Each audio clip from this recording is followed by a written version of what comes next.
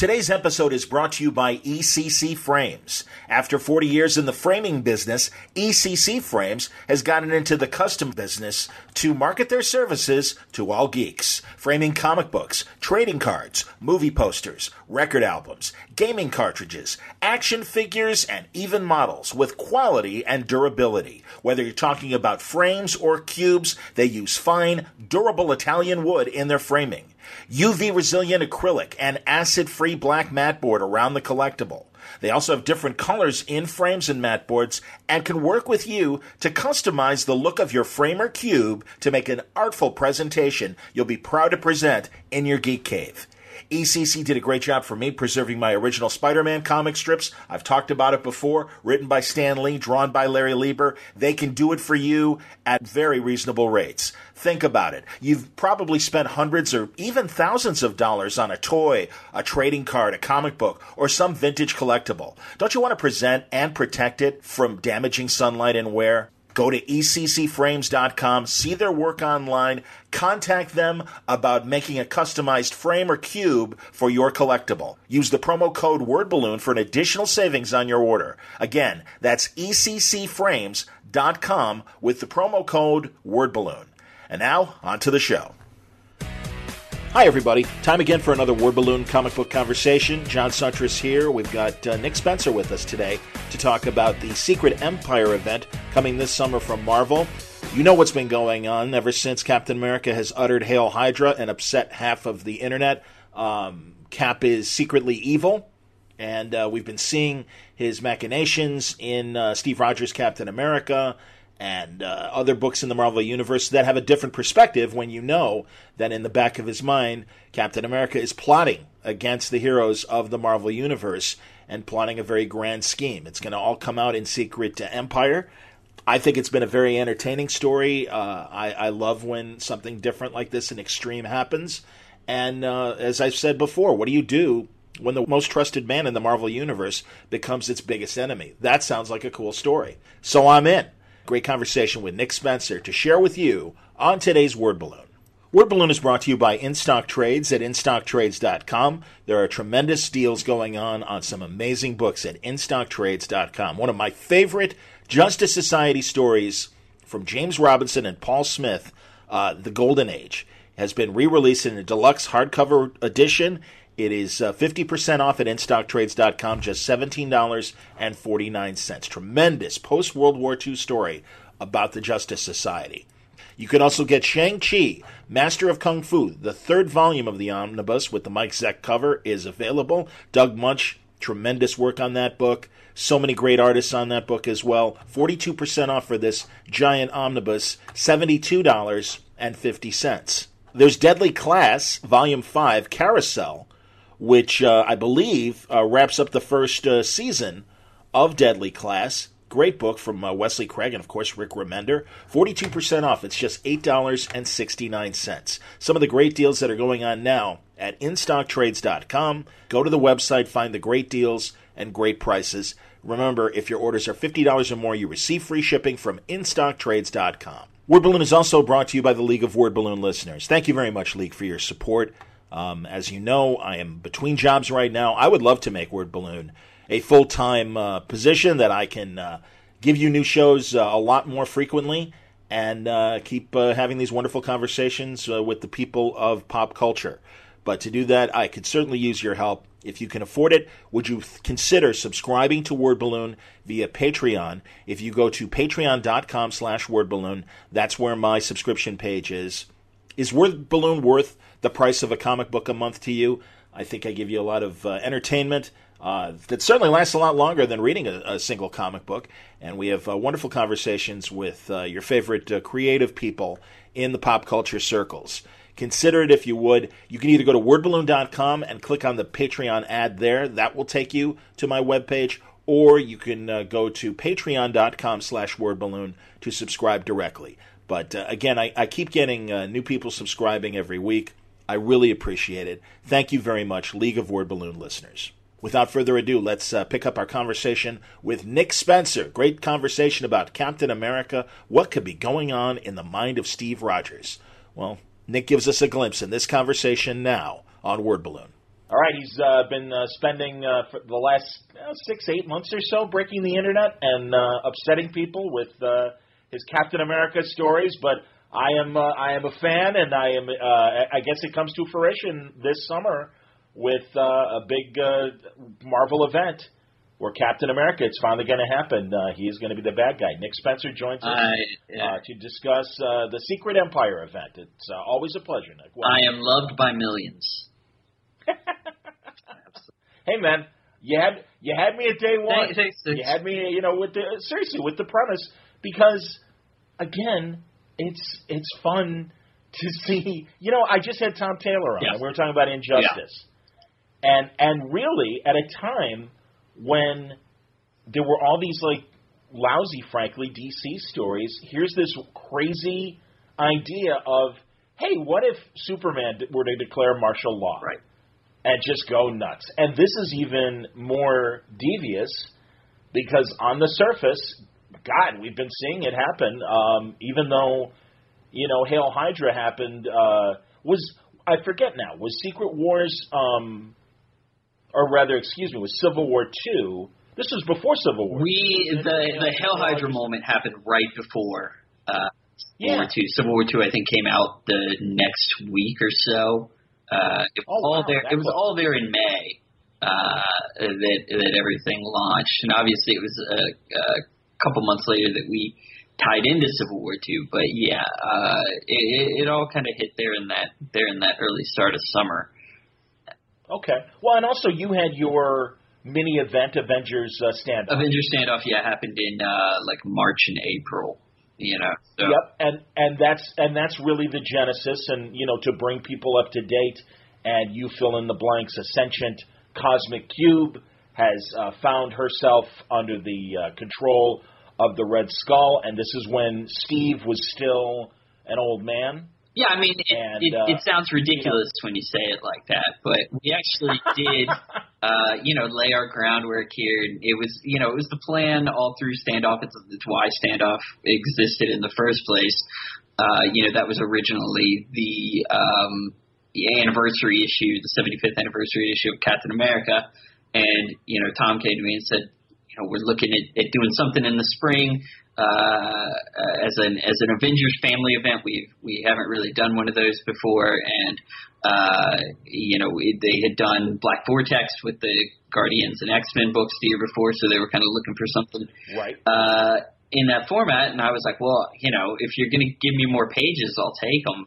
So we ended up building it out into Standoff, and Standoff was a lot of fun. And one of the things I like about it is it still can be read on its own and enjoyed on its own.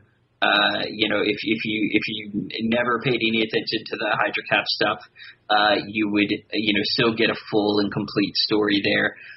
But all the groundwork was laid between the early issues of Sam Wilson Cap and Avengers Standoff. We definitely had the plan all throughout and brought it to fruition there, and that led us to Steve Rogers Captain America #1 there at the start of May. And the big Hail Hydra reveal. Yeah, and that set everyone off.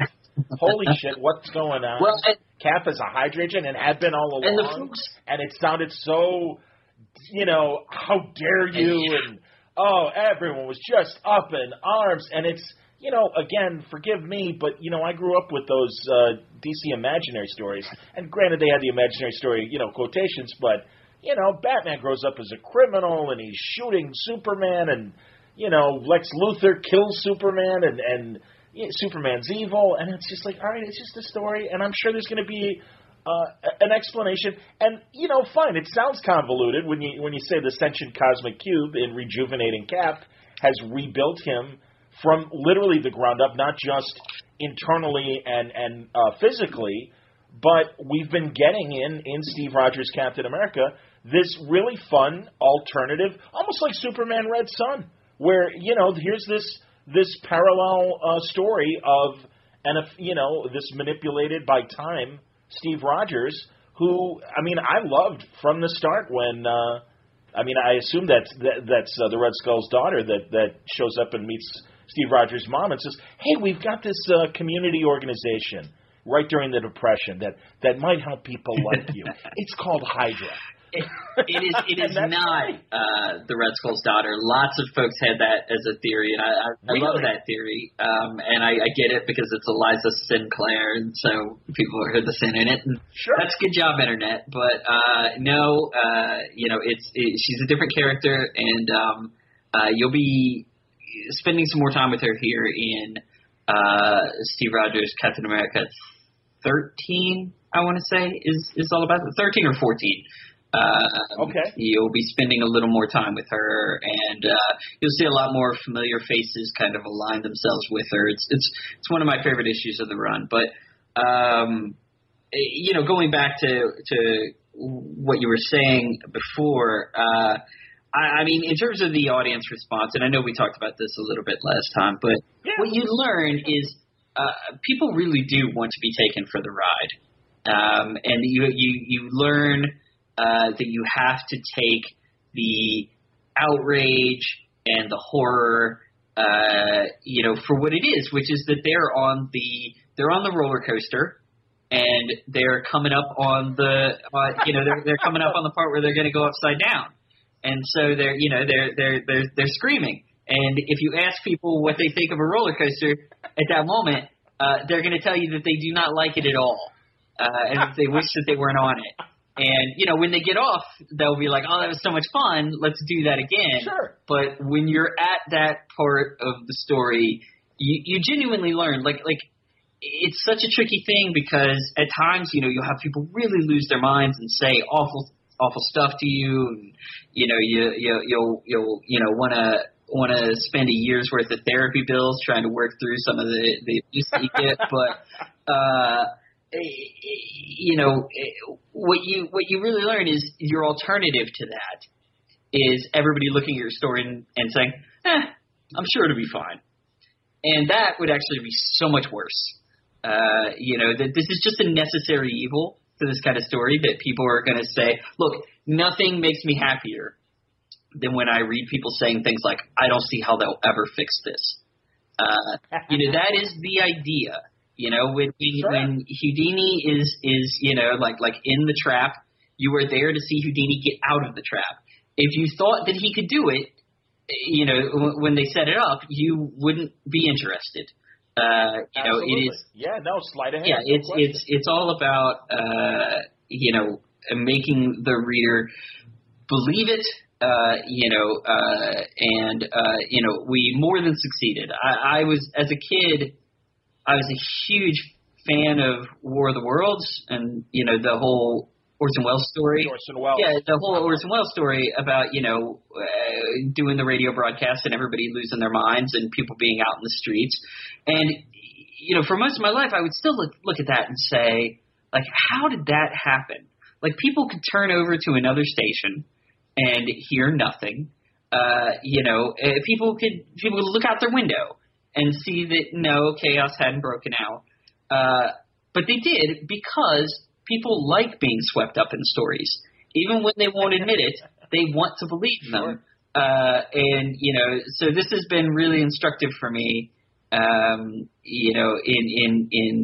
kind of rediscovering that's really part of the job. And I think we were really successful on that front, even at times when folks think that, we're kind of overwhelmed by the blowback or negative feedback or what have you. Look, we've done a horrible thing to Steve Rogers. We've done a horrible thing to people's favorite character. Sure. It's okay to look at this part of the story and say that's awful. That's so bad. I can't believe that they would do that. That is, you go through the history of Marvel. And, the most memorable stories, the stories that everybody talks about are the stories that got the angriest letters. It's just the reality of it that, Chris Claremont and John Byrne, after the death of Jean Grey, could not open envelopes. The feedback was so brutal. Michelini and Layton after Demon in a Bottle. Exactly. I mean, it's just over and over. You see that the stories that we all still talk about, the stories that we all still remember, they are the ones that got the most ferocious feedback. To hear people say it now, The Winter Soldier and the Return of Bucky was instantly received as the most loved Captain America story of all time. And as a fan who paid a lot of attention to this stuff at that time and was starting to work on his first pitches and everything, I can promise you that was not the case. That when I have the word balloon evidence, much like our conversations, my conversations with Ed Brubaker, and even Ed kind of allowing a little more peek around the curtain and stuff, going, don't worry, this is all heading somewhere. And he even mentioned Joe Simon back then playing along, and it's a sad day to see Steve Rogers go. 90-year-old Joe Simon. Exactly. It's like, why not? I mean, that, and I can remember when Bucky was brought back, the internet thought that was absolute sacrilege, that was the most unthinkable, worst idea they'd ever heard for the character. And you would get these folks who, would write pages worth of why this was the worst idea. Now, we almost universally regard it as one of the best ideas, that a Cap writer ever had. And, that's not to make comparisons or whatever to those stories, but all I can say is this is the constant. The constant is that the stories that get this kind of initial response tend to be the stories that we remember the most. And you can only, when you're in it, all you can really do is try to execute on your game plan, try to tell the story that you set out to tell, try to block out the noise, and continue like it's business as usual. And that's certainly what we've tried to do. There's been practically nothing about this story that has changed from the minute that it was pitched way back in January and February of 2015. I'm consistently amazed. I can go back to those emails and see that the DNA is really intact, that the chain of events is really intact. So and I give a lot of credit to Marvel on that front. And we're seeing it through. And now as we kind of get into Secret Empire, we're really, at that kind of, in that kind of red zone offense. We're kind of in that, in that closing stage. So, it's been a pretty massive undertaking. Certainly at Marvel, I don't think I've done anything that's, had this long in terms of setup and delivery and so to kind of be where I am now, which is, writing the Secret Empire scripts and, starting to see, the end of the tunnel on that, it's pretty incredible to have gotten this far with it, because it's an insane idea, really. Sure.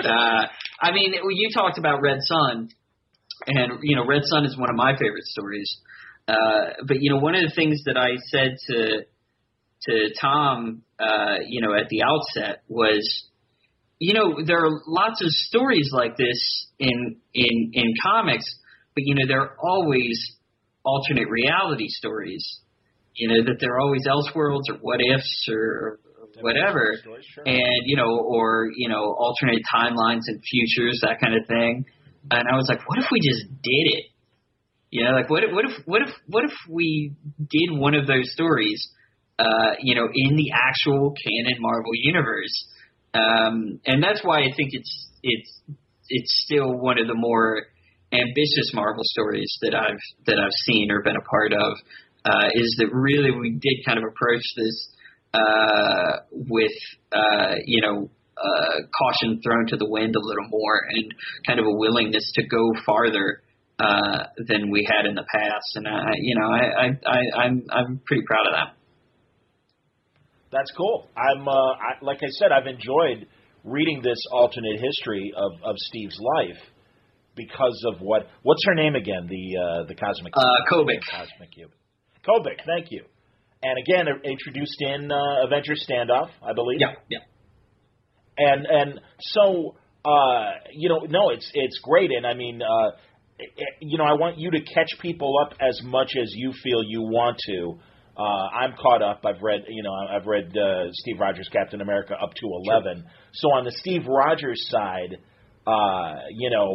there were things at the start of the story. Again, some of the moves that Steve made, where you're like, what the hell is going on? Not only from a Hail Hydra standpoint, but also people that he seemed to want to get out of the way are now seemingly his allies. And a big part of that, too, is Baron Zemo.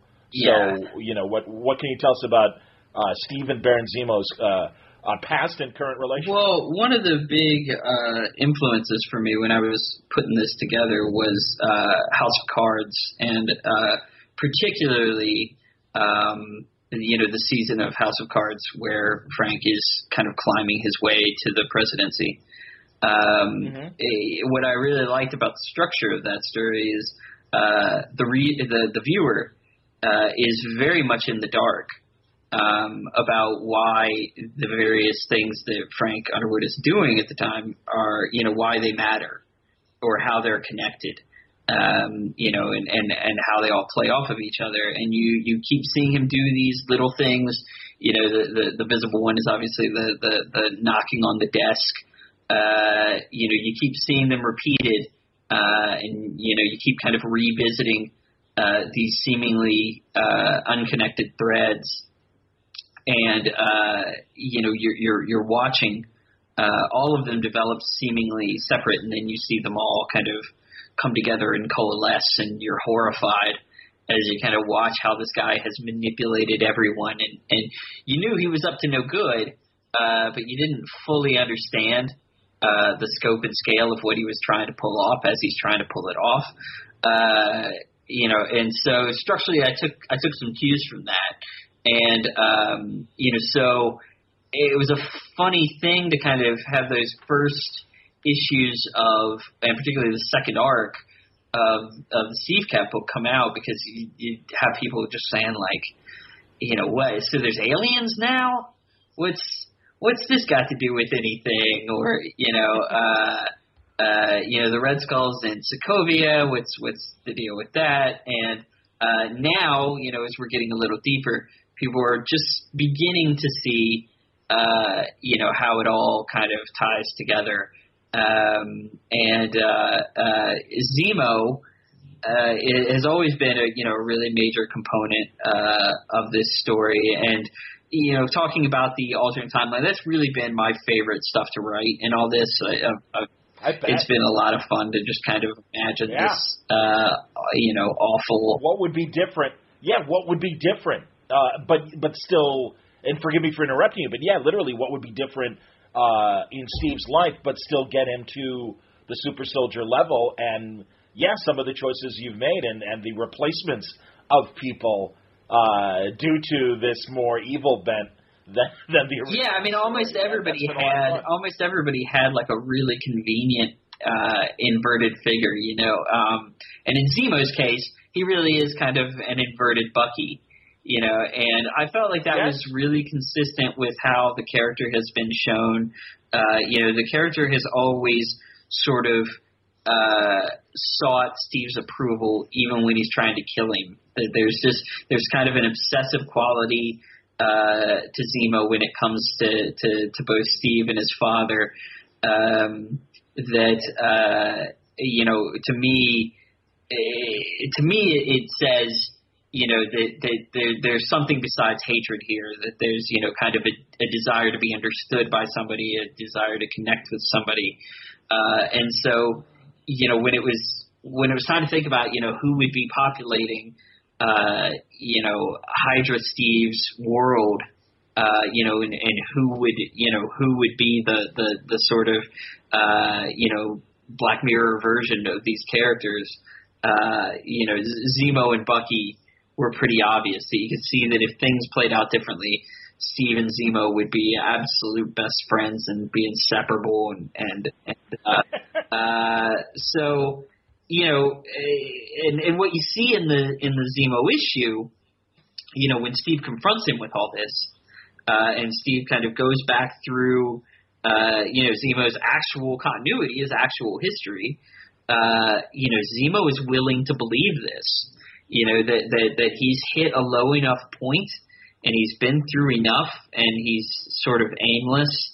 And this guy who has been a figure of obsession for him his entire life, and who he's kind of subconsciously always been seeking the approval of, is now standing there saying, you're my best friend. You're I can't do this without you. And it's kind of everything the guy has been waiting to hear. If you go back to the Brubaker run, and when Zemo pops up, his whole thing is he's furious at Bucky for wearing that costume. He's furious at Bucky for getting a second chance. And it's between the lines, but it's really all about he's angry that this guy has Steve's approval despite the awful things that he's done.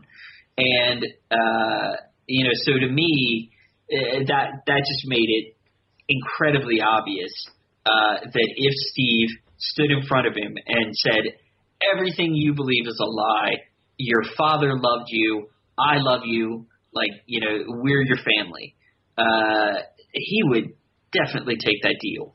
That he's never been a guy who's great at attaching to reality. He's always been a little out of place and frustrated and angry about that. His issues with his father are tortured, and if you read stuff like Born Better, like him confronting his family and his past, are a big part of who the character is. And was Born Better a Thunderbolts? Born Better was a Thunderbolts series that Fabian did. Cool. That kind of it had Zemo going through time and kind of meeting different parts of the Zemo dynasty, and it's really great. And I'm gonna have to look that up on Marvel Unlimited. Yeah, definitely. Thank you.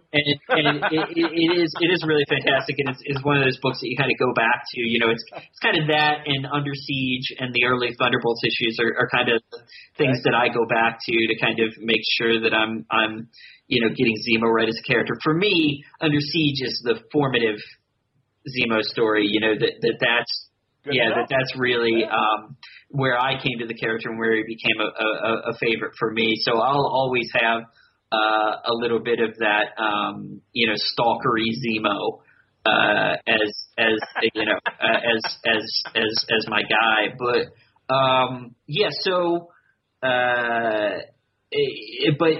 in that, Zemo kind of confronts the fact that his father was actually a really bad guy.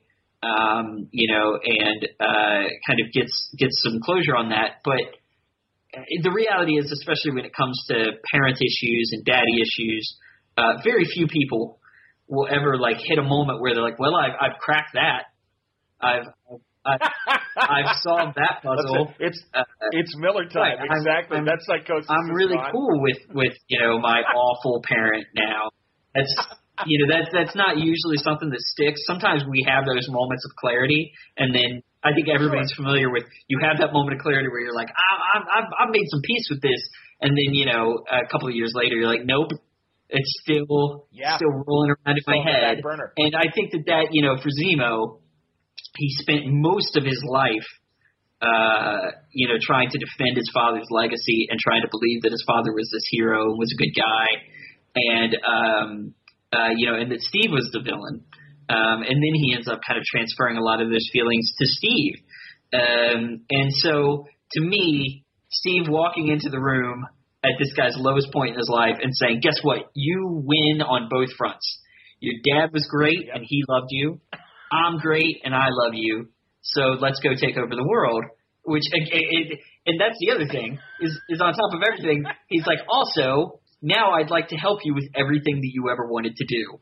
So, I was hard-pressed to see how Zemo would even hesitate for a second in that situation. And, again, that's another one of those moments where, that was in the initial pitch for all this. And so to finally have gotten it and gotten to write it and gotten it out there, it's sometimes when you hold on to these stories for so long, and I encountered this with like Morning Glories on the Creator-Owned site too. That you had this idea years ago, and finally you'll get to write it, and finally you'll see it drawn, and there's just this like sense of relief, like you've been carrying something on your back for ages, and so to see all that coming out and see people responding to it, and see the Zemo fans by and large and the Thunderbolts fans by and large seeming to dig it, that's pretty cool. Oh, that's cool. That's cool. Now, how much? I mean, and it's funny because we didn't know or I didn't know at the time, but when we were talking about Avengers Standoff, I would talk about what Brian had planned for Civil War II. Was Avengers Standoff a prelude to Civil War II? Now that I understand the clarity of that you were telling, obviously, a separate story, events of Civil War II certainly are dovetailing into Secret Empire, because Maria Hill's fall, the collateral damage that Captain Marvel has to face from her actions and stuff, did that make it easier? I mean, whatever would have been happening in the Marvel Universe? I mean, I'm sure Brian was probably pitching Civil War II maybe at the same time that you were pitching this Pretty story. much. How much of – yeah, well, okay, and tell me how much Brian's story helped. Or, was it like, oh, great, this is going to fit in great, or did you have to rework things to kind of it was, have those players? It was a huge help to me. I couldn't really believe – when it all came out, I couldn't believe how lucky I'd gotten that it was the perfect story to come before all this and to come during all this. Because, if I'm wanting to tell a story where all the heroes, are divided and distracted and, in a bad place, and that helps empower Steve to realize his goals, Civil War II was just this huge gift that got put in front of me, where suddenly there were characters like Carol and Tony that were going to be in these really bad, rough spaces coming out of it, and for me, I couldn't have asked for anything better. And when I did The Oath, when I did the Civil War II epilogue, I mean, that was as soon as Civil War II was on the table, and as soon as word of it got to me, I immediately asked Tom to write the epilogue, because I knew right away that that the two stories could help each other and could serve each other, and in our Civil War II tie-ins, we got to do a lot of really fun stuff with Steve pulling strings behind the scenes, and how he plays a hand in what happens to Banner, and how he's kind of in the background of a lot of scenes, manipulating things. For me, it was absolutely the best thing that could come. And I think for Brian, he got to do things like the Miles Morales and Cap vision, where if you're reading Cap, you understand why Miles might be in that spot in that moment. And we got to both build a lot out of that moment. So yeah, it's just, if there had been an event last year that had a really unambiguously happy ending, and all the heroes like got together and worked together and came out of it feeling good, I still could have done it, but I would have had to do some extra work of making people believe that these heroes are in fact divided and at a lower point again. And as a result of Civil War II, I had so much of that work done for me, and not just done for me, but it all lined up so perfectly in terms of things like, especially where like Carol Danvers is at this point, and the kinds of things that she's undertaking now with the Planetary Defense Shield. That's so in line with how Carol has been depicted and shown in Civil War II. That if the one story hadn't come before the other, it might have stretched credulity, but because you just seen Carol go through this same kind of thing, you understand that that's who she is right now, and that's what she's trying to do. And so I got incredibly lucky, and Brian was very helpful and gave me a lot of great stuff to work with, and gave me a lot of room to play with, both in my tie-ins and in the epilogue, and so yeah, that was really just the stars aligning the right way. It didn't force me to change much at all. There were things about my story that I was maybe going to do in the first, 4, 5, 6 issues that then became things that were second arc things. But that was a more than acceptable price to pay. That was a screaming deal to get to do the stuff that we got to do with our Civil War II tie-ins. And when you are launching a new book and it's apparent that you got to start tying into an event that early on in your run at issue 4, issue 5, that can create a lot of nerves. That you can definitely be in a spot where you're like just getting your story started and you tie into something too quickly and your tie-ins don't have the juice and your book kind of wanders and wastes time. Thankfully, it just lined up just enough to where we kind of got through issue 4. And we were able to go all in on Civil War II. And honestly, when the Civil War II tie-ins hit, that was really when I felt like the audience started to respond. When they really started to get that this story is about nobody knowing what's happened to Steve and what he can do and how he can manipulate that trust that they have in him. The Civil War II issues were really where people could start to see that, that Iron Man trusted him completely and Captain Marvel trusted him completely, and it really bit them. That's when I saw a lot of people who were kind of on the fence really get on board. So it was a huge help for us. Well, it added a level of meta subtext to Brian's story that only existed if you knew what was happening in your story. Because if you're just reading Civil War 1 through 8, Cap's being Cap. Yeah. And that great moment when he and Miles Morales, are there in front of was it the Capitol? Like I was in D.C. or whatever on the steps. And it's just like, hey, look, it's friendly. Well, and Brian, America's friend. Brian did such a great job with those scenes. When Steve pops up in books, and thankfully this has been really rare, but you're always cautioning whoever's writing them to not have him act really differently. And, I would always just joke with people, don't have him say like, well, maybe people should die or something like that, that like, he's Steve Rogers. He's capable of going deep cover, like he's a smart guy. Right. He's not going to tip his hand. It's not, with Superior Spider-Man, part of the fun was like, he was suddenly just acting incredibly different. And that was a fun thing to force all the other characters to respond to. But this is a character who doesn't ever want to be caught. He wants you to believe that he's the same guy that he's always been. And so he should give you inspiring speeches. And he should be the leader that everybody looks up to still. And, the best scenes are when you can have your cake and eat it too on that front, where he can give you a really inspiring speech. But then if you really look at where he just got you, it could be really bad. So, the best scenes are when it comes together like that. But, if nothing else, Steve should still seem to be heroic and a good guy at all times. And Brian, Brian got that right away. And, they were scenes that when they sent him over to me, I didn't have to, ask for anything because he just, immediately understood that.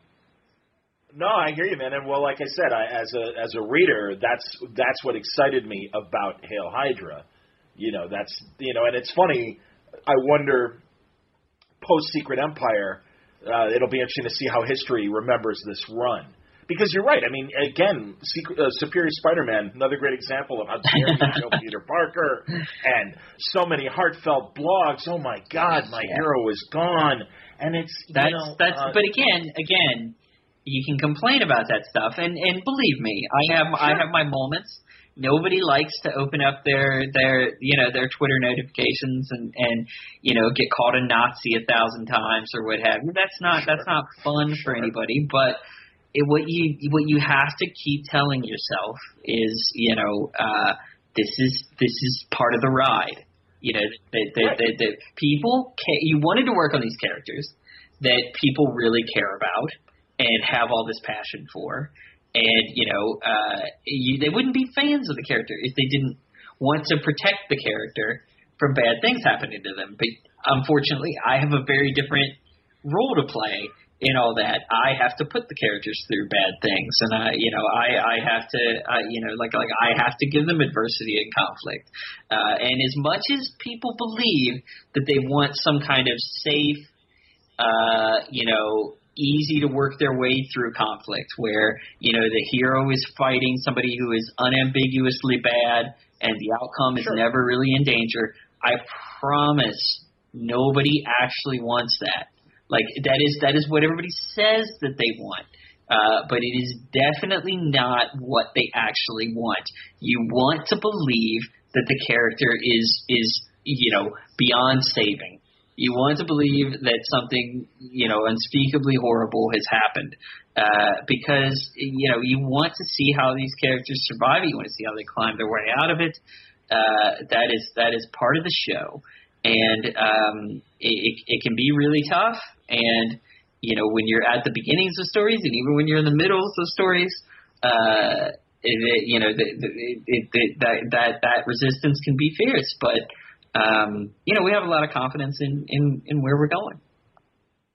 Well, and again, it's going to be fun watching Steve using his skills in a devious way that is going to upset some Marvel heroes that, again, are walking into this with nothing but trust, because why wouldn't there be anything but trust? And again, like you said, it's important for Steve to maintain that level of trust. That's what's going to be exciting, and we don't know what's going to happen next. I mean, you're right. It is really hard to do a traditional 60s or 70s or 80s, like you said, obvious bad guy and stuff, and really find enjoyment. And even back then, back then it was just handled a little differently. Back then Superman covers had crazy things on them. For a reason. Yeah, people just need to, if they don't remember, there's a blog called Superman is a Dick. And oh God, the late Silver Age and Bronze Age and stuff, it's, Superman, you're killing Jimmy Olsen. How many covers of Superman back in those days where, some version of Superman has gone bad and is going to kill us all. They probably did that every other month for a while. What you just have to understand is, the method of delivery has shifted, that stories are bigger and more serialized, but this is always what we've done. It's always what we've done is, to get you to pick it up, the cover and the first few pages, we're always there to tell you, we're always there to horrify you and tell you that this is the worst thing that's ever happened to the character. So even in the days of what we think of as kind of safe storytelling, they were really doing the same thing. It's just, again, a lot more of those stories were self-contained, one-and-done stories, which we do less of now. But, the reality is doing shocking things to the characters is as old as the characters themselves. Who knows who the first person was, but, at least at Marvel, somebody sent Stan Lee a letter saying this would never happen to that character you created. And, ever since then, the fans have had this sense of ownership, and, that these characters kind of belong to them, and they're very protective of them and defensive of them, and they love them, and they mean something to them,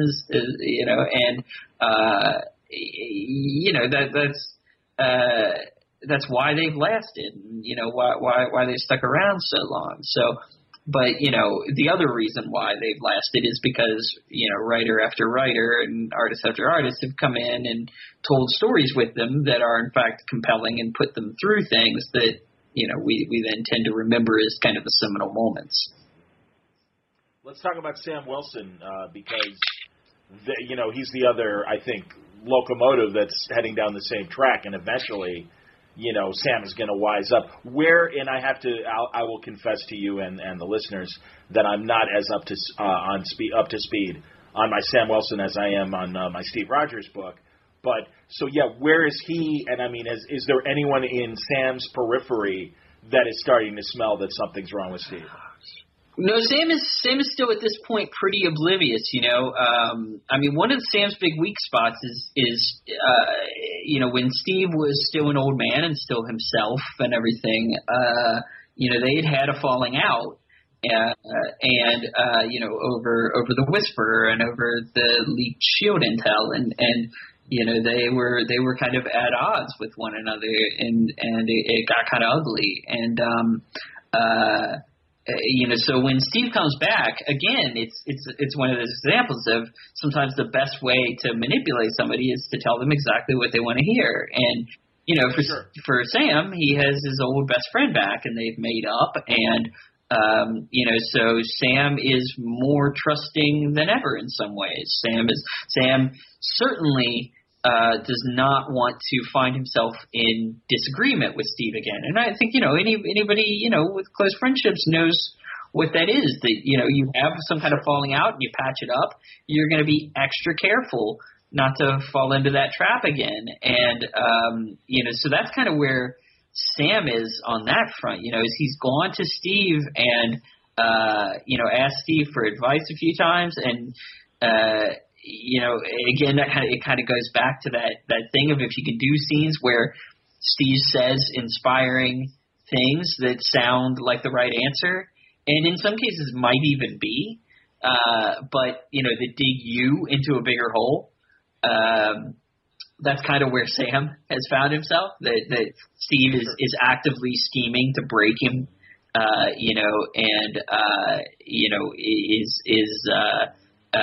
kind of actively steering him towards his own demise in some ways. And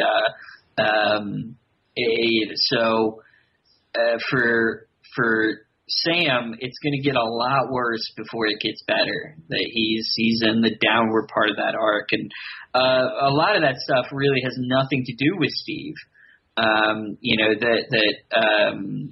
Steve might be giving him some small pushes here and there. But, the reality is that Sam is confronted with the same problems that he's been confronted with almost since he became Captain America. Certainly, the entirety of my run has really been about how he will never be accepted by a significant portion of the public, because of who he is and because of, the fact that he has made his opinions known a little bit more and has been a little bit more of a direct cap in terms of taking stands on things that are important to him. He's kind of been sucked into partisan and media vortex, where everything that he says is manipulated, everything that nothing that he does is ever acceptable. That is just continuing to have diminishing returns. And on top of that, as a result of our AmeriCop story, Sam is really confronting some things that are directly challenging to an African American wearing the Captain America suit and wielding that shield, and he's having to confront some ugly parts of our society and who we are, and the AmeriCop story is heavily steeped in allegory, but it's really about a very familiar debate and struggle in our society and in our culture, and he's hitting a wall. He's facing a really significant resistance, and he's got to confront it and decide what he wants to do.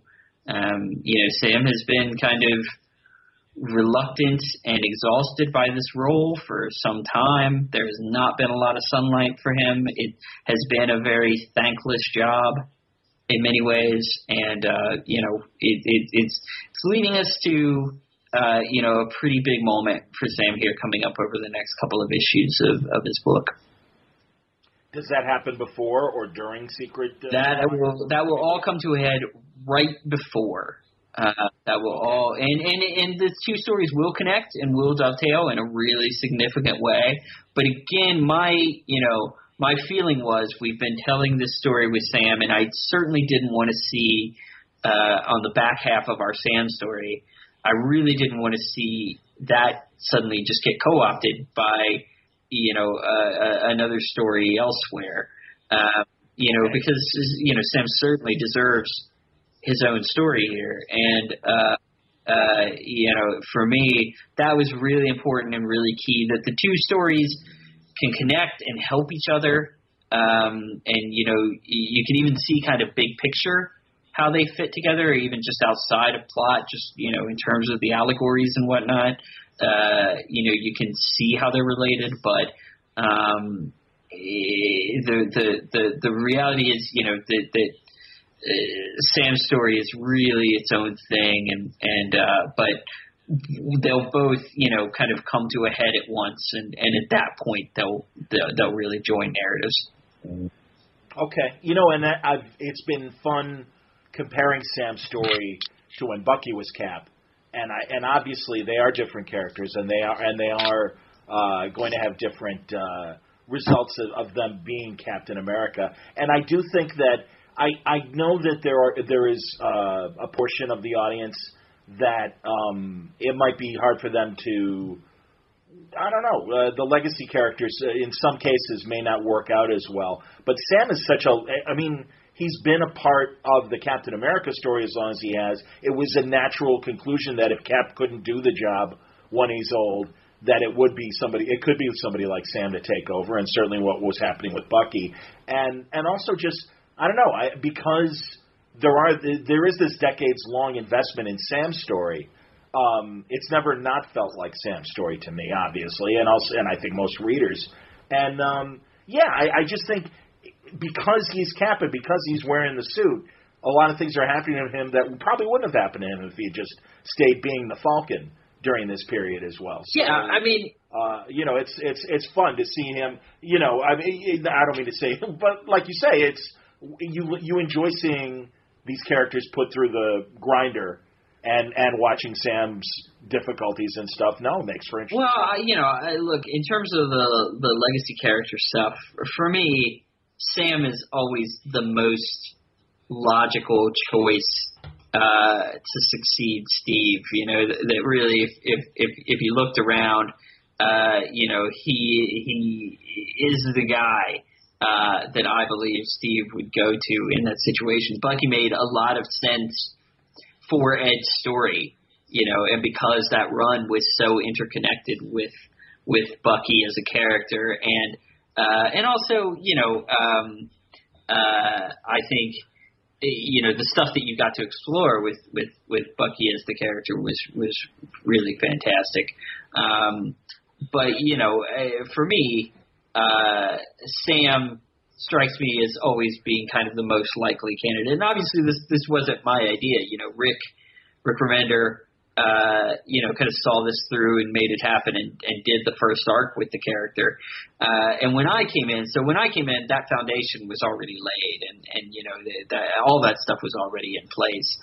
And for me, I just kind of came in and obviously we were, in the middle of the Obama era, and, I looked at it and just said, this is an African-American as Captain America. Not just an African-American, but an African-American from Harlem who was a social worker and a community organizer. He was, he'd been active politically. He'd run for office, considered running for office. He had, taken some pretty direct stands. A lot of his early issues, he is, very outspoken, certainly doesn't hold his views back.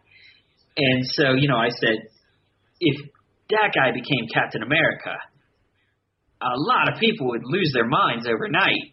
That would not be something that they would be cheering. And even if they were right at the beginning, as he took sides and, as he did things, that goodwill would vanish very quickly.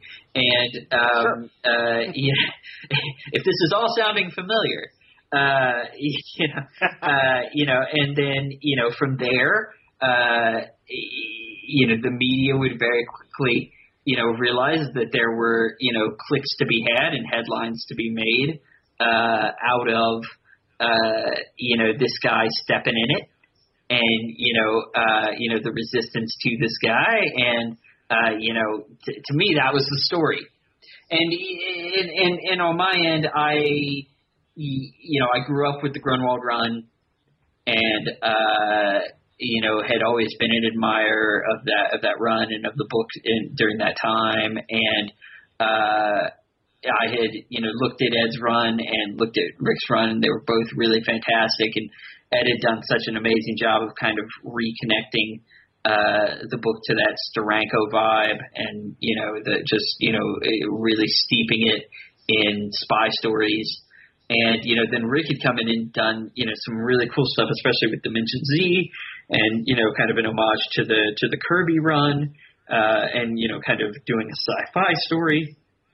And I just looked at it and was like, it's been a long time since we had a Cap run that was topical, that had kind of those Grunwald and Englehart villains, where they were kind of taking something from the newspapers, and adding supervillainy, and throwing them in the book.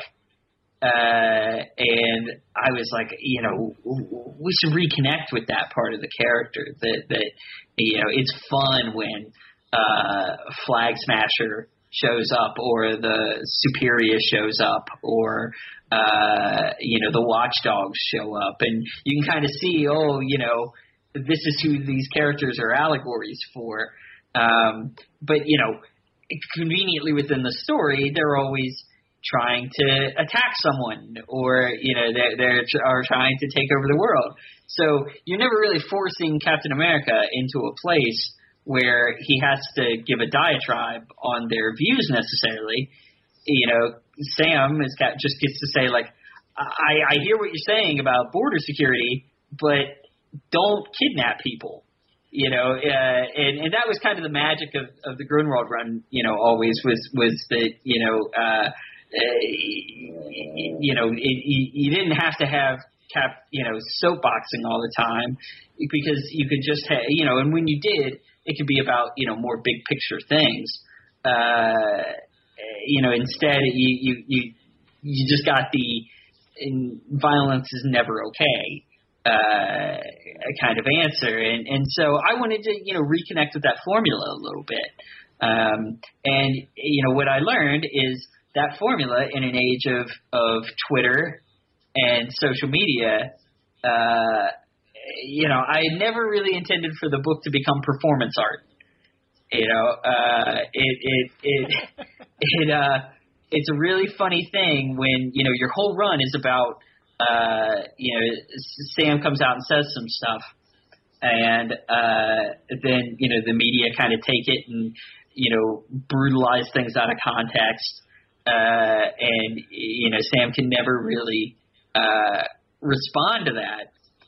So it's kind of a funny thing when a couple of panels from your book get grabbed and they go viral all over the social medias and whatnot, and it's like, Nick Spencer is saying that Captain America hates whatever my political position is, and you're like, well, no, if you read the book, he doesn't really say anything about your political position either way.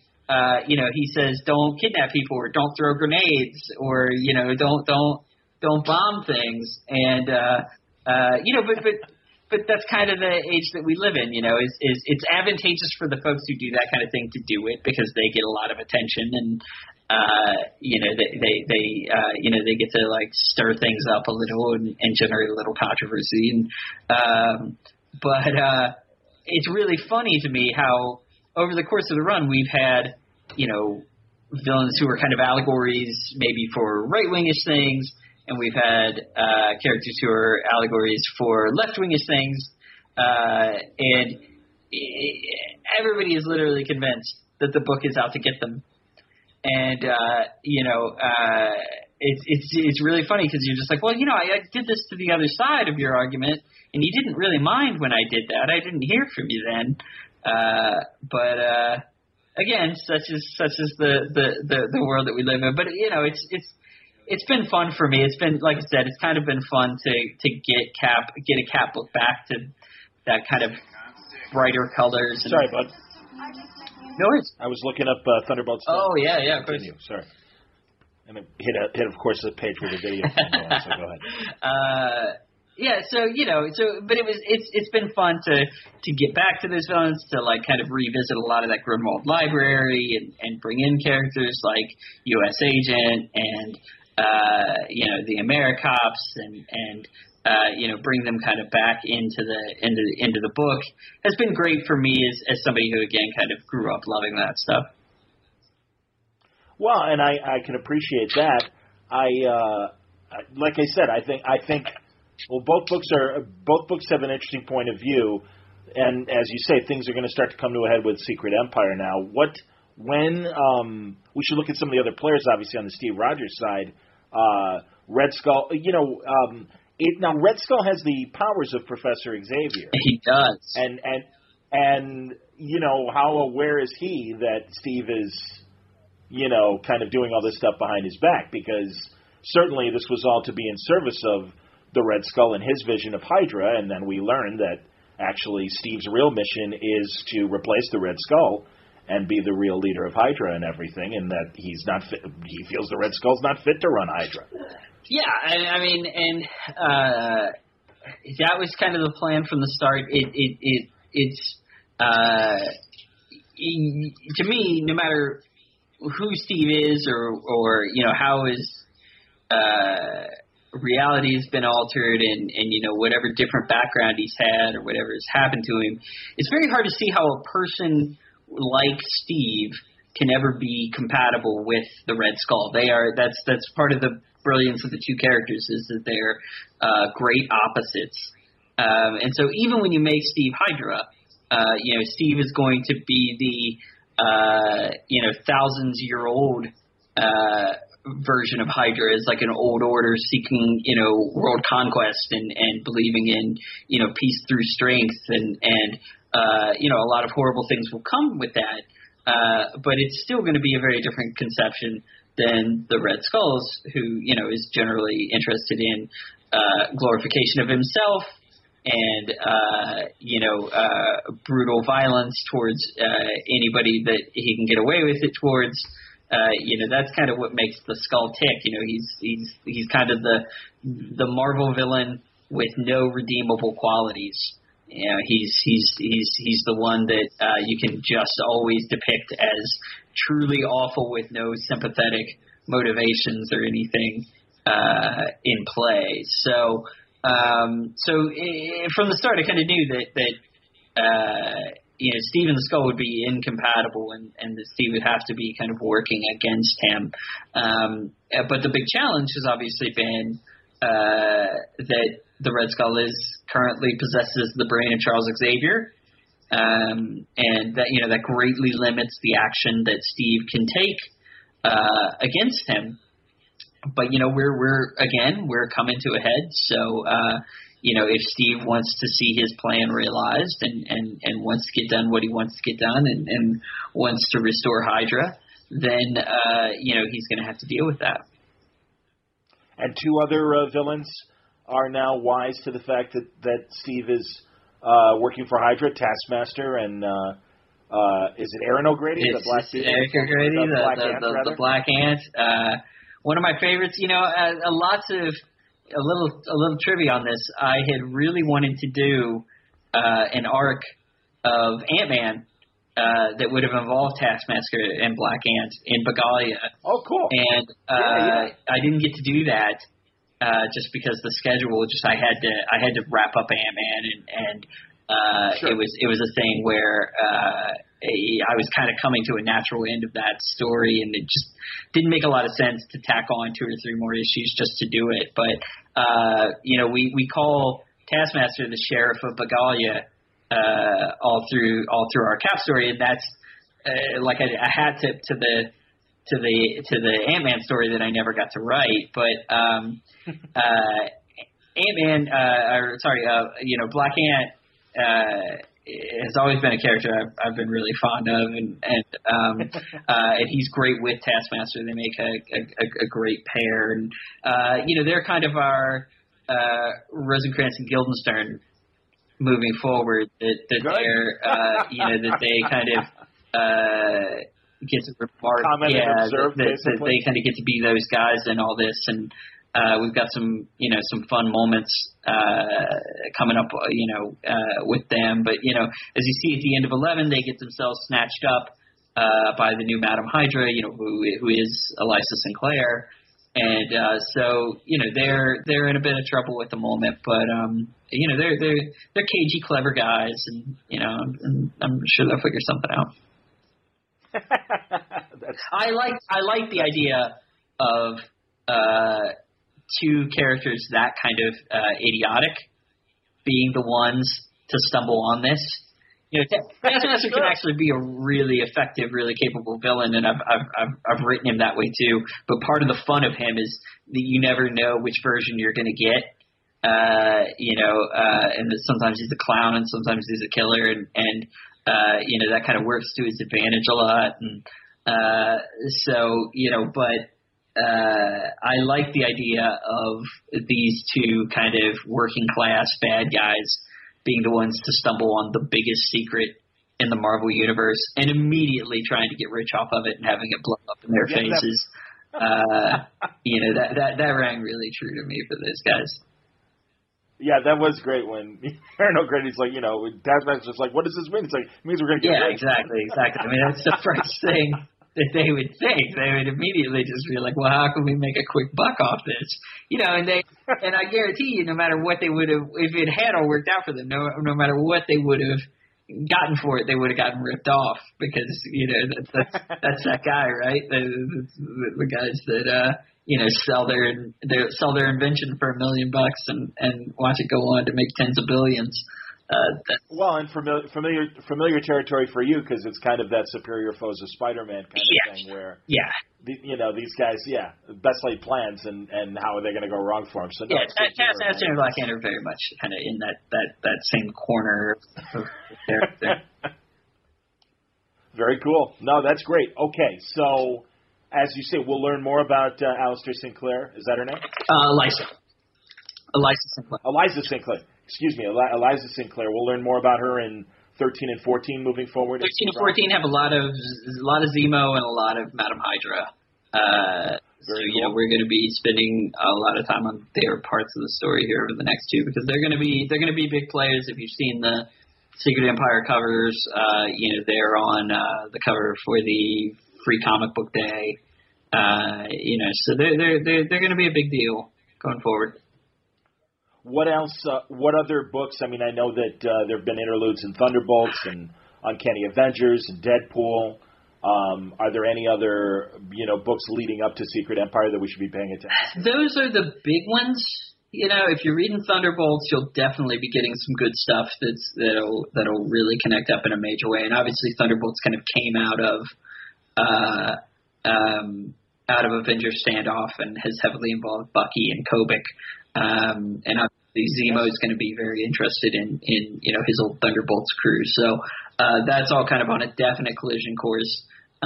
So the stuff that they're doing, in particular the stuff that they're doing right now here in this 10th anniversary arc and all that, that's definitely 10th anniversary or 20th. I can't quite. Probably 20. It's 20, right? It's got to be 20. I think it's 20. It's got to be. Sure it's yeah. 20.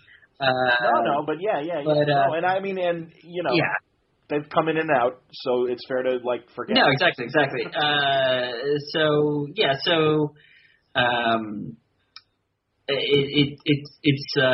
story is definitely going to come on a collision course. Uncanny Avengers is definitely in the stuff that they're doing right now with the Red Skull. It's not going to seem like an overt connection right away, but then by the time you get to the end, spoiler, you'll definitely see that the stories are tightly connected and help each other. So Uncanny Avengers is definitely one to check out. And then Deadpool is doing a great run-up story and did some great stuff with Phil Coulson, maybe spotting something not quite right with Steve. So it's an interesting kind of position to put Wade in because he obviously idolizes Cap, and Cap gave him a chance to be an Avenger and all that. So he's a great character to kind of come at this from a different angle. So and again, that will feed into Secret Empire as well. Very cool. So Free Comic Book Day. Is it a Steve Rogers Captain America book, or is that Secret Empire? Secret Empire. That's zero. Secret right? Empire is zero. The 16th issue of Cap, which is kind of the end of the road to Secret Empire, and the zero issue of Secret Empire will both come out on the same day. I believe it's towards the end of April. It's I think the third week of April. Then Secret Empire #1 will come out the first week of May, and that weekend, the Free Comic Book Day will come out. So you can go into the shop on Free Comic Book Day. The zero will be there. The first issue will be there. Your Free Comic Book Day issue will be there, and all of the run up in Steve Cap will all be there. So you can really, come in that week fresh, give the story a shot. I like how it's all laid out,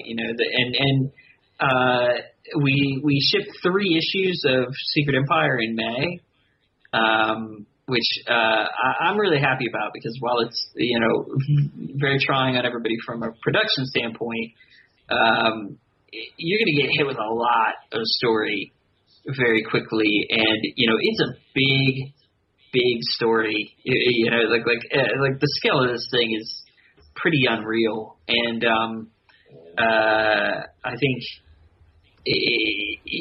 having so many issues come out in such short order will really help it. It will really help you get immersed into it, and it's the kind of story that really demands it. So I'm pretty happy about it. I definitely would prefer it, over the first issue coming out in May and the second issue coming out in June or whatever. This will be a really good way to get you all in. This touches a lot of corners of the Marvel Universe, and so it takes us a little time to kind of go through all of them and touch base with all of them and kind of lay that foundation. And the first 3 issues, conveniently, are kind of the issues that will do that. So 8 issues total, or 6 issues total? 9 issues total, plus the zero and the Free Comic Book Day. So it's that's monster. Well, I'm glad to hear that, honestly, because I really felt like the Clone Conspiracy only being 5 issues, and the explanation that that's the action movie cut, and you're getting more in Amazing Spider-Man. I got it, and I don't know how they're going to ultimately trade it, but it just seemed to me that. I'm for a story taking, 10 issues or a maxi series, even 12. And I'm glad that it is on an accelerated release so that we get it faster. But I want these stories to have the room to breathe because just like in Clone Conspiracy, there are going to be some confrontations and conversations, I imagine, in Secret Empire that are going to be big character moments. Well, what I would say a couple things to that, you are going to get on this one the full Peter Jackson Lord of the Rings treatment here. This is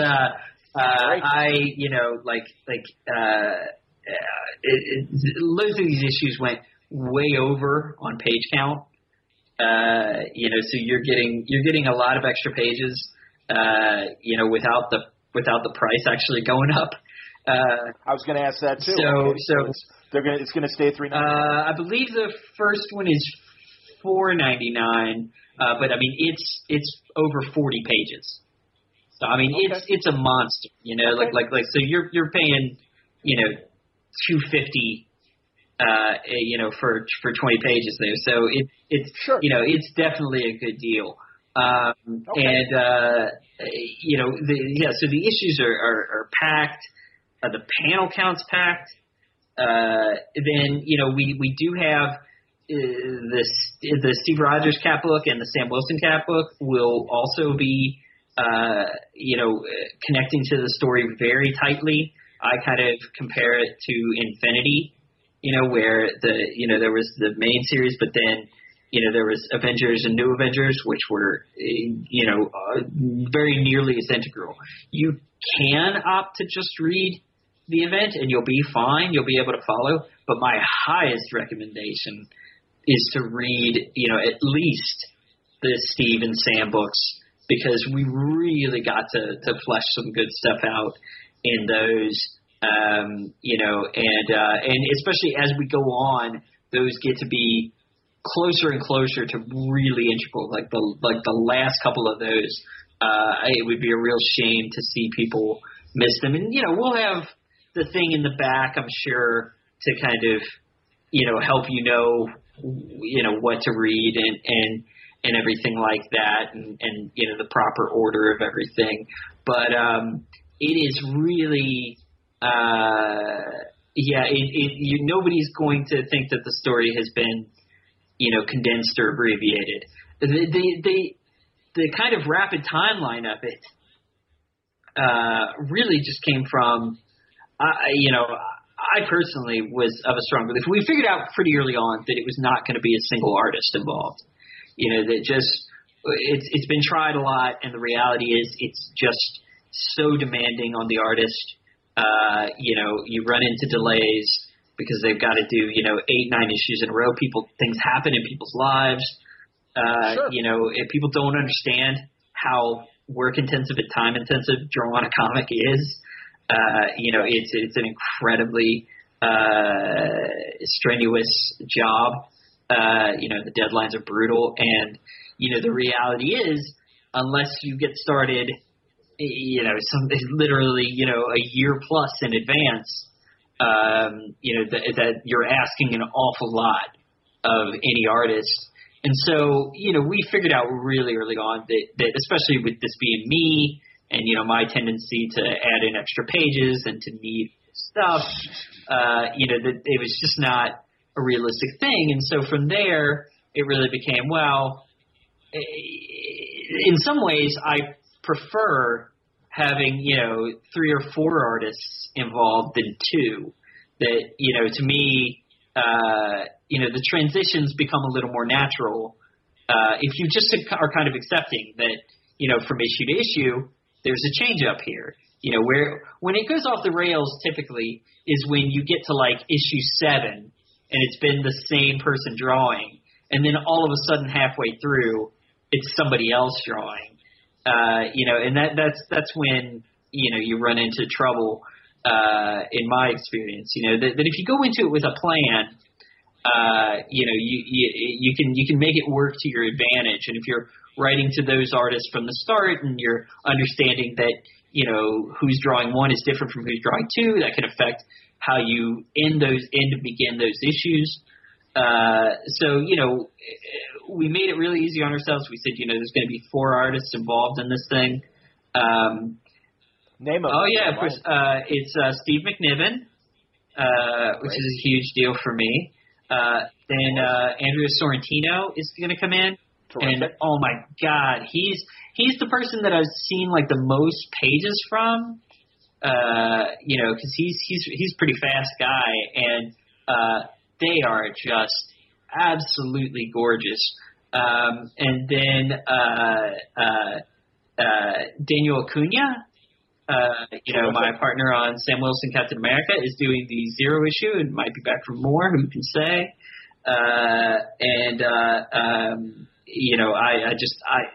I've gotten to work with Daniel for a couple of years now, and he's just absolutely incredible. And Leinil Yu, who again is one of my all-time favorite artists, and so it was a real wish list for me. I got exactly who I wanted, and the list is even better than I'd hoped for.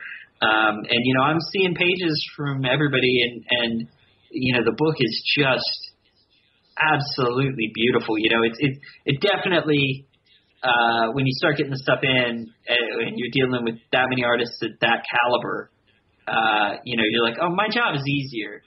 Then I realized, that a lot of the work is being done by these guys, and they're carrying me pretty far, and so I feel really good about the package, and the other part of that though was I'm kind of the belief that summer events should come out in the summer. And they kind of benefit if you can do them on the accelerated timeline, and you can do them with multiple artists. You really should, because these stories tend to happen in such a way that when people start them, they're really into them. But the nature of event-style storytelling, where you're trying to tell stories of that scope and scale, that if there's long gaps between the issues and things like that, it can be really hard on the audience to stay that invested. And so. Well, if I may, real fast, I think the audience is well aware that real life will happen and stuff. And the real question, frankly, from a fan standpoint, is what took you guys so long, meaning the publishers, to accommodate and have these multiple artists? Because the argument that, yes, but it looks so much better when it's the same artist through and through, hey, of course it could. But, again, it's been pretty obvious for the last couple of years that real life is just intervenes, and there's not much you can do about it. And instead, delays, and unfortunately, it takes the heart out of the story. It takes the surprise out of the event, because the fallout of the new storylines and new books that come out of these events are out before obviously it just happened with Civil War. Everybody knows it. And again, hey, man, Dave Marquez is a great guy, and I don't think anyone personally blames him and understands. They had a baby and all this stuff happened. But that's the thing, and frankly, look, if you're going to be on this breakneck pace of, well, this event's going to happen, and it's going to happen in this compressed time, and these books are going to come out of it, well, you got two choices. You either delay the introduction of these new books until the event is done, and maybe financially that's not feasible. Well, the other solution is then, bite the bullet and accept that if you're on this double and triple shipping of books, get artists that can accommodate that and enough artists. It's not any particular artist. It's the fact that you need enough artists to make that. Virtually no artists. Yeah. You could probably count on one hand. One, Jack Kirby. It's a really small list of artists that you can ask anything resembling this kind of workload of, and so we just and again these are things that we have the luxury of being able to look at attempts prior and everything in a way that they didn't. So it's a thing where look, I would have greatly preferred, to just have one artist. Feeding four artists is very, very taxing for a writer. But it at the same time, it's it's a thing where we have the luxury, I would say, of hindsight, and that we we were able to make these calls pretty early on, because the defense, the argument for a single artist is always kind of the same thing. This is going to sit on a shelf for a very long time as a collection, and you'd love for it to just look exactly the same all throughout. But we have this on all of our books anymore. Like if a book gets collected into an omnibus or whatever, and you've got 20 issues of your Marvel run in there, the odds are very strong because of the double shipping and whatnot that there's going to be 3-4 artists involved in that collection. This is just it's kind of a ship that's sailed. I'm very glad that we made the decision. This is hard enough. Doing it the way that we're doing it, but it was important to us. It was important that we could approach the retailers with some confidence and the audience and say we're going to do everything in our power to get this out and get this out as quickly as possible. It's still, like I say, even with because we on the other side, instead of the book wrapping in October and November, we're wrapping in August. So it doesn't totally make it easy for us because we still have a whole thing of just, the artist's second issue is, coming right on the heels of their first in a lot of cases. So, it's still an enormous challenge. And, I'm really grateful. I work with the best editor in comics and Tom Brevoort, and he's been through this, a million times and knows a lot better than me, the production demands of it. And, he's done a phenomenal job, keeping it all running and keeping it together. I don't make it easy. I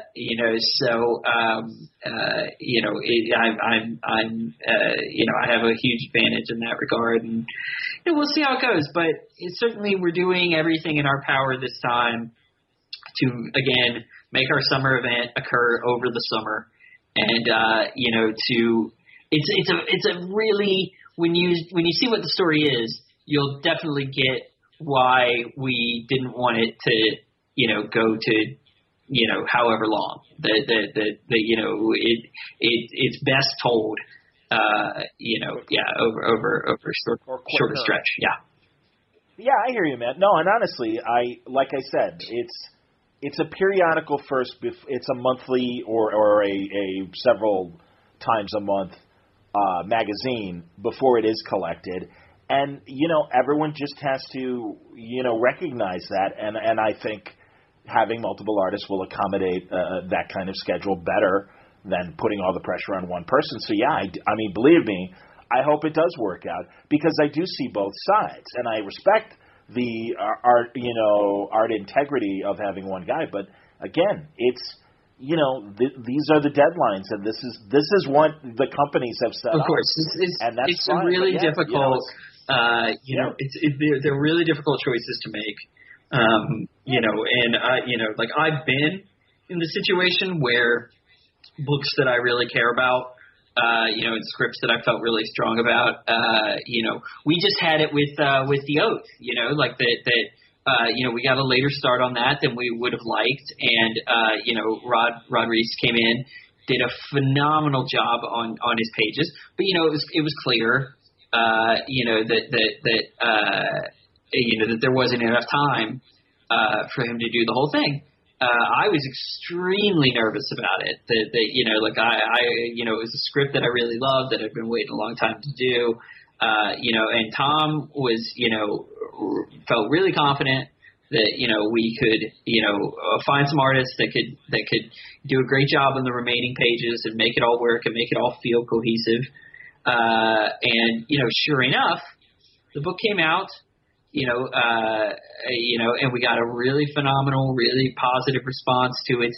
And that I think helped my mindset going into this as well, of just you can make these things work if there's enough of a plan, there's enough of a care, put in,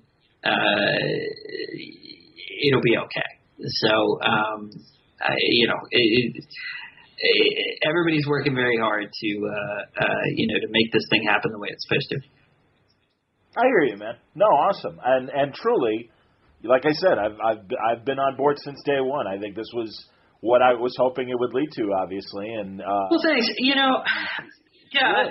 In terms of this kind of, we're finally going to see the Marvel Universe wake up to the fact that the most trusted man in the Marvel Universe is its greatest enemy. Yeah, it's for me, it's funny. Look, it's been a very, very long time since, let's be honest, an event book came out, and you didn't hear lots of people on the internet say something along the lines of, "Oh God, another one of these." I'm not oblivious to these things, Sure. But I mean, one thing I can say is I was a fan, and back when House of M hit and Civil War hit, and I can remember that same stuff getting said back then. The people back then were like, "Why do we keep doing these events?" And now we look at those stories and we say, well, what were the big Marvel stories of that decade? And sure enough, we mentioned House of M and Civil War and Secret Invasion and stuff like that. Like, that's what we talk about. Yeah, but in fairness, Nick, they are coming faster. Absolutely. And I will give my impassioned defense of event comics that long predates me writing one. I have always liked them. I have kind of a soft spot for them because, in my view, if I want to just do a self-contained story that's an island unto itself, I'll go write an Image book. That's that's not a hard choice for me. A huge part of the advantage and thrill of doing Marvel books is the interconnected universe, and not just the interconnected universe, but the opportunity to do those really big stories where the cast is huge and where you can really shake things up. And to me, I read the original Secret Wars as a kid, and I was all in. To me, sure. It's a fantastic way to tell stories. And I think in terms of the frequency of events and what have you, I think that it's getting more and more. It's getting to be more and more of a challenge to explain to the audience that this story is a big deal. That this story is one of the ones, that you're hopefully going to look back at, one of the stories that you're going to remember, and the big status quo things are going to happen out of this. I think the key with events is the same thing as the key with team up books, or the same thing with anthologies, or the same thing with weekly books. You know what the secret to all of these things are? The book has to be good. If look, people say that summer blockbusters are bad. If you say if you talk about summer blockbusters broadly, in terms of movies, people will say, oh, it's the lowest common denominator, trash. And then you say, hey, what'd you think about that Avengers movie? Or, you say, hey, what'd you think of The Dark Knight? Or what have you. People are like, I love that movie. I love that movie so much. And of course, lots of summer movies come out every year, that aren't good, or, that maybe don't strike a chord with the audience. But, the reality is there's no delivery method or, type of story that doesn't work. It really just comes down to whether or not the story congeals. At the end of the day, again, it can be a weekly book, it can be a graphic novel, it can be an anthology, it can be a double feature, it can be, it can be whatever. People like good stories. Sure. So, for me, I don't really worry when I see people having big conversations about how they don't like events, because I'm not writing an event. I'm writing a story. The story hits the check marks of an event. I get why we do this story this way. This is not at all a story that you could do in the Captain America books alone or anything like that and hope to do it any kind of justice. But, for me, and the other thing for me is going back to that for a second, just just broadly, conversations about delivery methods kind of bore me because I'm just like, none of this stuff matters. It really just comes down to what's on the page. And for me, I have a high level of confidence in this story because it grew organically. This was not something that we like everybody sat down in a room and said, "Oh God, we got to fill a hole in the summer schedule. What are we gonna do?" Yeah. And it wasn't me doing an arc of Captain America and somebody coming to me and saying, "Do you think there's a way to make this bigger and do it this way?" When I pitched this, I said, this part should be an event. That this needs to be that, and it was pitched that way at my desk, in an email to Tom, and they were just insane enough to go along with it. So for me, it's kind of like all this external conversation about events or broad sentiment towards this kind of storytelling. That's stuff that I hear it, but it goes in a box of you don't know what I have on the page. And of course, you can never say with 100% certainty that people are going to respond to your story or whatever, but I generally am able to look at my scripts and have a pretty fair. I know when I've written one that's probably going to click, and I know when I've written one that maybe doesn't, and I'm rarely wrong about that. I think I have a decent sense for when the stuff is going to go over, and the stuff that we've done so far, and that's in, and the stuff that's getting drawn. I feel really, really good about our story. I really believe in it. That's great. It's a thing where I think that event comics are probably one of the easiest things to be cynical about, and I think that there's always a feeling that they're, cash-ins or what have you. I've heard all that stuff both as a fan and a creator for years. Sure. I can only tell you that I myself take this story very personally. That it's a story that I care about, and it definitely is not a. Sometimes I've heard from guys when they're like writing one of these things, and it sounds like everybody drew straws. Like you can definitely, and it's easy to understand how that happens because they are so exhausting to work on. The treadmill is just brutal. But I've never lost my joy for this story. I get excited while I'm writing it, and I get excited for people to read it. And again, a lot of times when you've lived with ideas for so long, and you finally get to write them, it's a really fulfilling thing. So.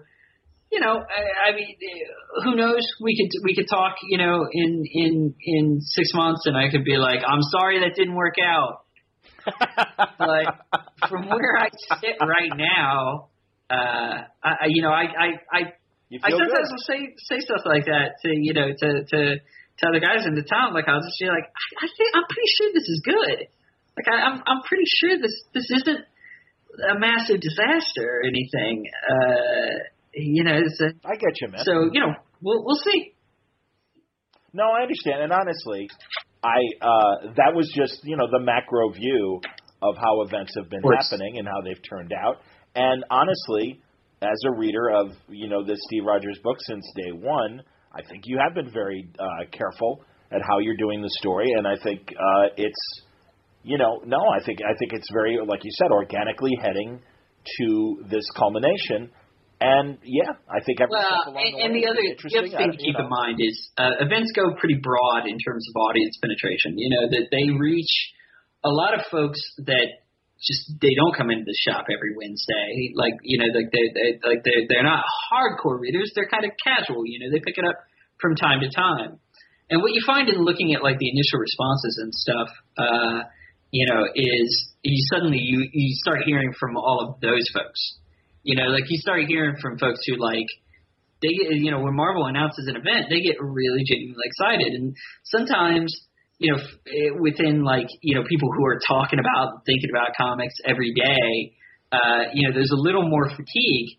But the folks who come into shops on Free Comic Book Day, look, there's a reason why Marvel does these things right around that time. Sure. Because a lot of the folks who come in, to them, that's the really exciting, good stuff that they want to check out, and of course, it's another audience, and there are a lot of them. So, I'm kind of interested and excited to see how they respond to it too. I hear you, man. No, and agreed. And they should be hit in the face with, wait a minute, what's going on?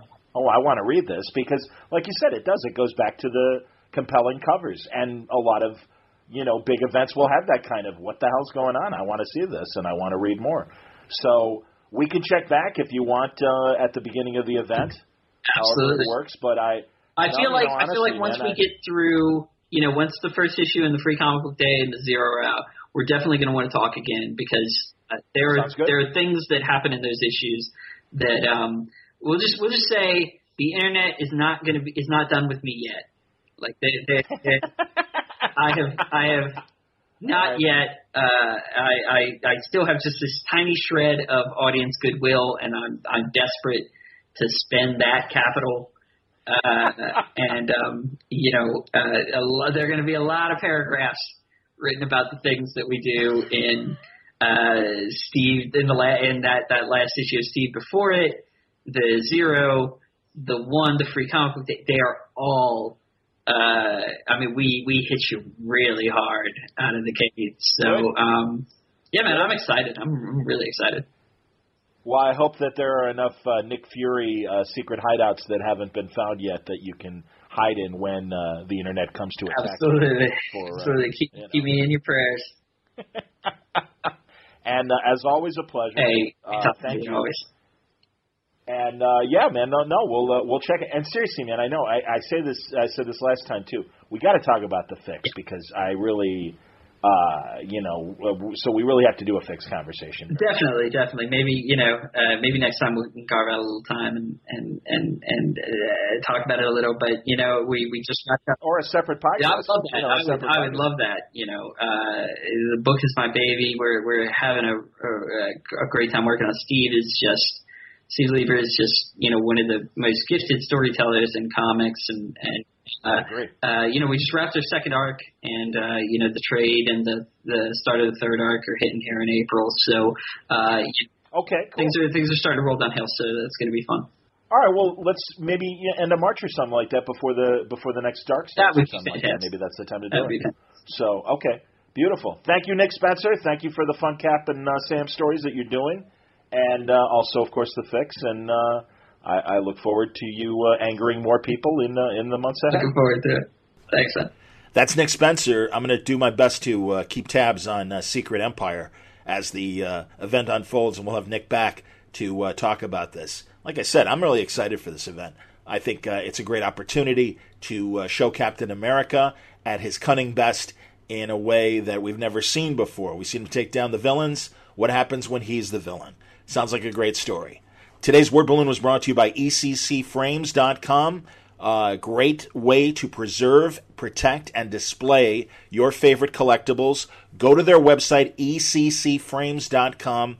Enter Word Balloon in the promo code. You'll receive an additional discount. And I'm telling you, they do a great job preserving and displaying your favorite collectibles. ECCFrames.com. Word Balloon is also brought to you by InStock Trades at InStockTrades.com, where you can find great collections like the Adventures Initiative Complete Collection, Trade Paperback Volume 1, Dan Slott, Chris Gage, many artists, including Jimmy Chung. It was a great thing that came out during Secret Invasion, and it was a new initiative to recruit new heroes and get them involved in the Avengers. Lots of great stories in there. 42% off, just $20.29. You can get the DC Bombshells Trade Paperback Volume 3, Uprising, Marguerite Bennett's wonderful story, with Mirka and Dolfo and Laura Braga on Art Chores. It is 42% off, $11.59. World War II from a different point of view in DC's Bombshells. You get Wolverine versus the Marvel Universe, a great collection of stories that, man, I'm just looking at some of these things. We're talking about Captain America Annual number 8, going back to Daredevil number 249, Spider-Man versus Wolverine number 1, Incredible Hulk 340, Wolverine versus Thor, the 3-issue miniseries, the Marvel Universe versus Wolverine 1 through 4, and lots more.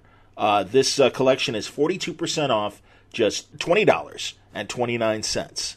From Valiant, Wrath of the Eternal Warrior, Volume 3, Deal with the Devil. Robert Venditti and Robert Gill and Michael Spicer present this volume, 30% off, $10.49. Some of the great deals waiting for you at InStockTrades.com. Thanks again for listening to today's Word Balloon. I am off to Salt Lake City for FanX. If you are in the area and attending the con, I hope you'll give me the chance to say hello to you and thank you personally for your support on Word Balloon. Thank you very much. And thank you to my League of Word Balloon listeners and their continued support of Word Balloon. Don't forget, if you'd like to subscribe to Word Balloon, you can do that via patreon.com/wordballoon. Until next time, thanks a lot for listening. Word Balloon is a copyright feature of Shaky Productions, copyright 2017.